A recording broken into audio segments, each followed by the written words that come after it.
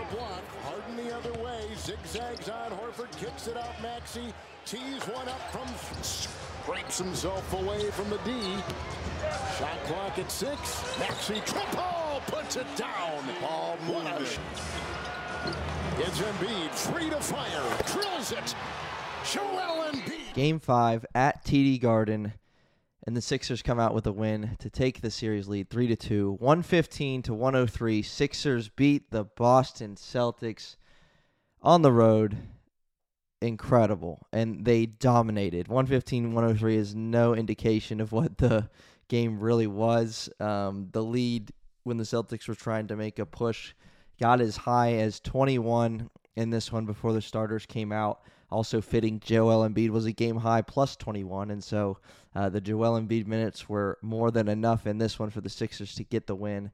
There's so much to talk about. The end of the Sixers' bad streak of losing pivotal game 5s when coming in 2-2. We know the story in 2019, 2021, and 2022, but 2023 with a couple different pieces on the roster, a new look team. The story is changed. The script is different, and the Sixers win this one to take a lead, and they get to come back to the Wells Fargo Center on Thursday night with a chance to close out the Boston Celtics and move to the Eastern Conference Finals for the first time in over 20 years. That's the story in this one. Just incredible. They were so good. I mean, they were so good. It's very difficult to find anything to complain about. The Celtics led at one point 10-8, and that's about it. Sixers kept it rolling from there on out. Led after 1 by 7, led at half by 9. Felt it could have been a little bit more at the half, and then end of the third quarter, Sixers really, put this one in jeopardy for Boston to go up 16 heading into the fourth, and again, it got as high as 21 during the Joel Embiid minutes after he checked back in after a short break. Tyrese Maxey and Tobias Harris were phenomenal in this game. It was a team effort. It really, really was, because we talked on the podcast in our last full-length episode that we might need a quote-unquote Tyrese Maxey game. And I would call this a Tyrese Maxey game if it weren't for what everybody else did as well. Tyrese had 30 points. He finished 10 for 21 and 6 for 12 from 3. So, yeah, Tyrese Maxey game. But Tobias Harris, despite foul trouble, he had a double-double the first minute into the third quarter. He had 14 and 10 at that point and finished with 16 and 11 in just 31 minutes, again, due to foul trouble. James Harden was James Harden. He hadn't had a game like this in this series. We talked about this on the podcast, too. We just wanted kind of season average James Harden. Felt that might be enough, and it was tonight. Again, due to the supporting cast, he had 17 points, 10 assists, 8 rebounds. He controlled the game. He only shot the ball 8 times. He got to the line 10 times. He controlled tempo at some major points in this game to help the Sixers maintain their lead. It was almost like every time the Celtics looked to make a run or they went on a 4 or 5-0 run, Sixers just responded, and it was beautiful because there was times, obviously, with knowing the Sixers and their history, it's like, is Boston going to get back in this? Are they going to get back in this? They cut it to 11 at one point in the fourth quarter, and then Tyrese Maxey hit a big 3. Joel Embiid's in, and he hits a big 3 to put it back up to 17 and really put this one away almost at that point. So just an incredible team effort. P.J. Tucker had 3.7 rebounds. He made a big 3 in the fourth to, again, extend that lead. A big surprise in this one, we did have a Daniel House sighting, and I don't think it'll be the last one because he was great. He finished with 10 points on 5 of 7 shooting. He had 5 rebounds. He was very good and active on the offense and defensive ends. He was just good in his 15 minutes. Niang, pretty quiet in 12 minutes, just 1 shot attempt. Anthony Melton, pretty quiet as well for him, but he did have some minutes on Jason Tatum that were big and frustrated Jaylen Brown a couple times. So Jason Tatum finished with 36. He was a game low, minus 26 for the Boston Celtics in his 40 minutes. He finished 11 for 27 from the field. He got to the line a ton.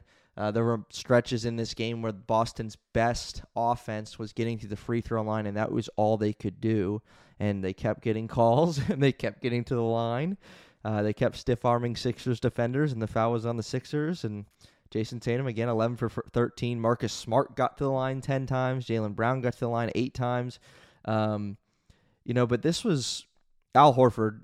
Also, before I move on, Al Horford was great for the Sixers in this one. 0 points and 0 for 7 from the field, 0 for 7 from 3. That's what you just love to see from Al Horford. Still scoreless since he did that little shimmy after the game, after the game 4, or in game 4 toward the end. Celtics bench relatively quiet. Malcolm Brogdon had just 7. Not a whole lot else there. Peyton Pritchard, we saw Peyton Pritchard check in. He finished with 8, some of which were in garbage time, but Celtics couldn't do a whole lot. Again, offensively, during this series, a lot of the time it's felt like the Celtics were getting what they wanted, and the Sixers were having a hard time getting buckets, or having to work harder for their offense, but that was just not the case tonight. It was the opposite of that. The Sixers just made it look easy on offense. They really, really, really played well. Shot 50.6% from the floor, 40% from 3, to the Celtics just shooting 31.6% and 39% from the field. So you can see this discrepancy there. But again, James Harden did what James Harden has done all year for this team. Joel Embiid was amazing playing the two-man game with James Harden. He got a lot of mid-range jumpers to fall, got to the line 11 times, made 10 of his 23 shots for 33 in this one. Again, Maxey had 30. Tobias Harris finished with 16. Daniel House with 10 off the bench to round out the Sixers' leading scorers. 5 guys in double figures, and the 4 Sixers' main scorers were in double figures by the half, which is something you just love to see. This team played very well, and they executed whatever the game plan was. They did it, and they did it well. Even when Embiid started to get double teams, he handled them pretty well. And they would either find an open man or they would reset, and Embiid would get the ball back. Again, it was just a good game. I don't even want to talk about what did go wrong, because there was nothing that went wrong. My biggest concern heading into the fourth quarter was like, all right, you just can't let Jason Tatum go off here. Again, they did cut it to 11, but the Sixers every single time, and this is a sign of the maturity of this team. This is a sign of a team that just doesn't fold like maybe in years past. They didn't face a ton of adversity, and that was because of their ability to make shots in the half court. And the half court offense they would run after Celtics made bucket. So Sixers just executed time and time and time again. There were moments when Reggie Miller was like, all right, Celtics could go on a run here, and then immediately following that, Sixers would get a bucket. They'd get a steal on defense and poke it out for a fast break. They dominated this one from start to finish. From start to finish in TD Garden in Game 5, something the Sixers have not done, a place they have not fared well, and they come out with a win to take a 3-2 lead. This is Planet 76 5-minute recaps. I'm one of the co-hosts of Planet 76. My name's Troy, and we will see you for Thursday night, Wells Fargo Center. Michael's got that Planet 76 5-minute recap coming your way after Thursday's Game 6 against the Boston Celtics, where the Sixers look to advance to the Eastern Conference Finals. Couldn't be more exciting, and we'll have it covered for you here on Planet 76.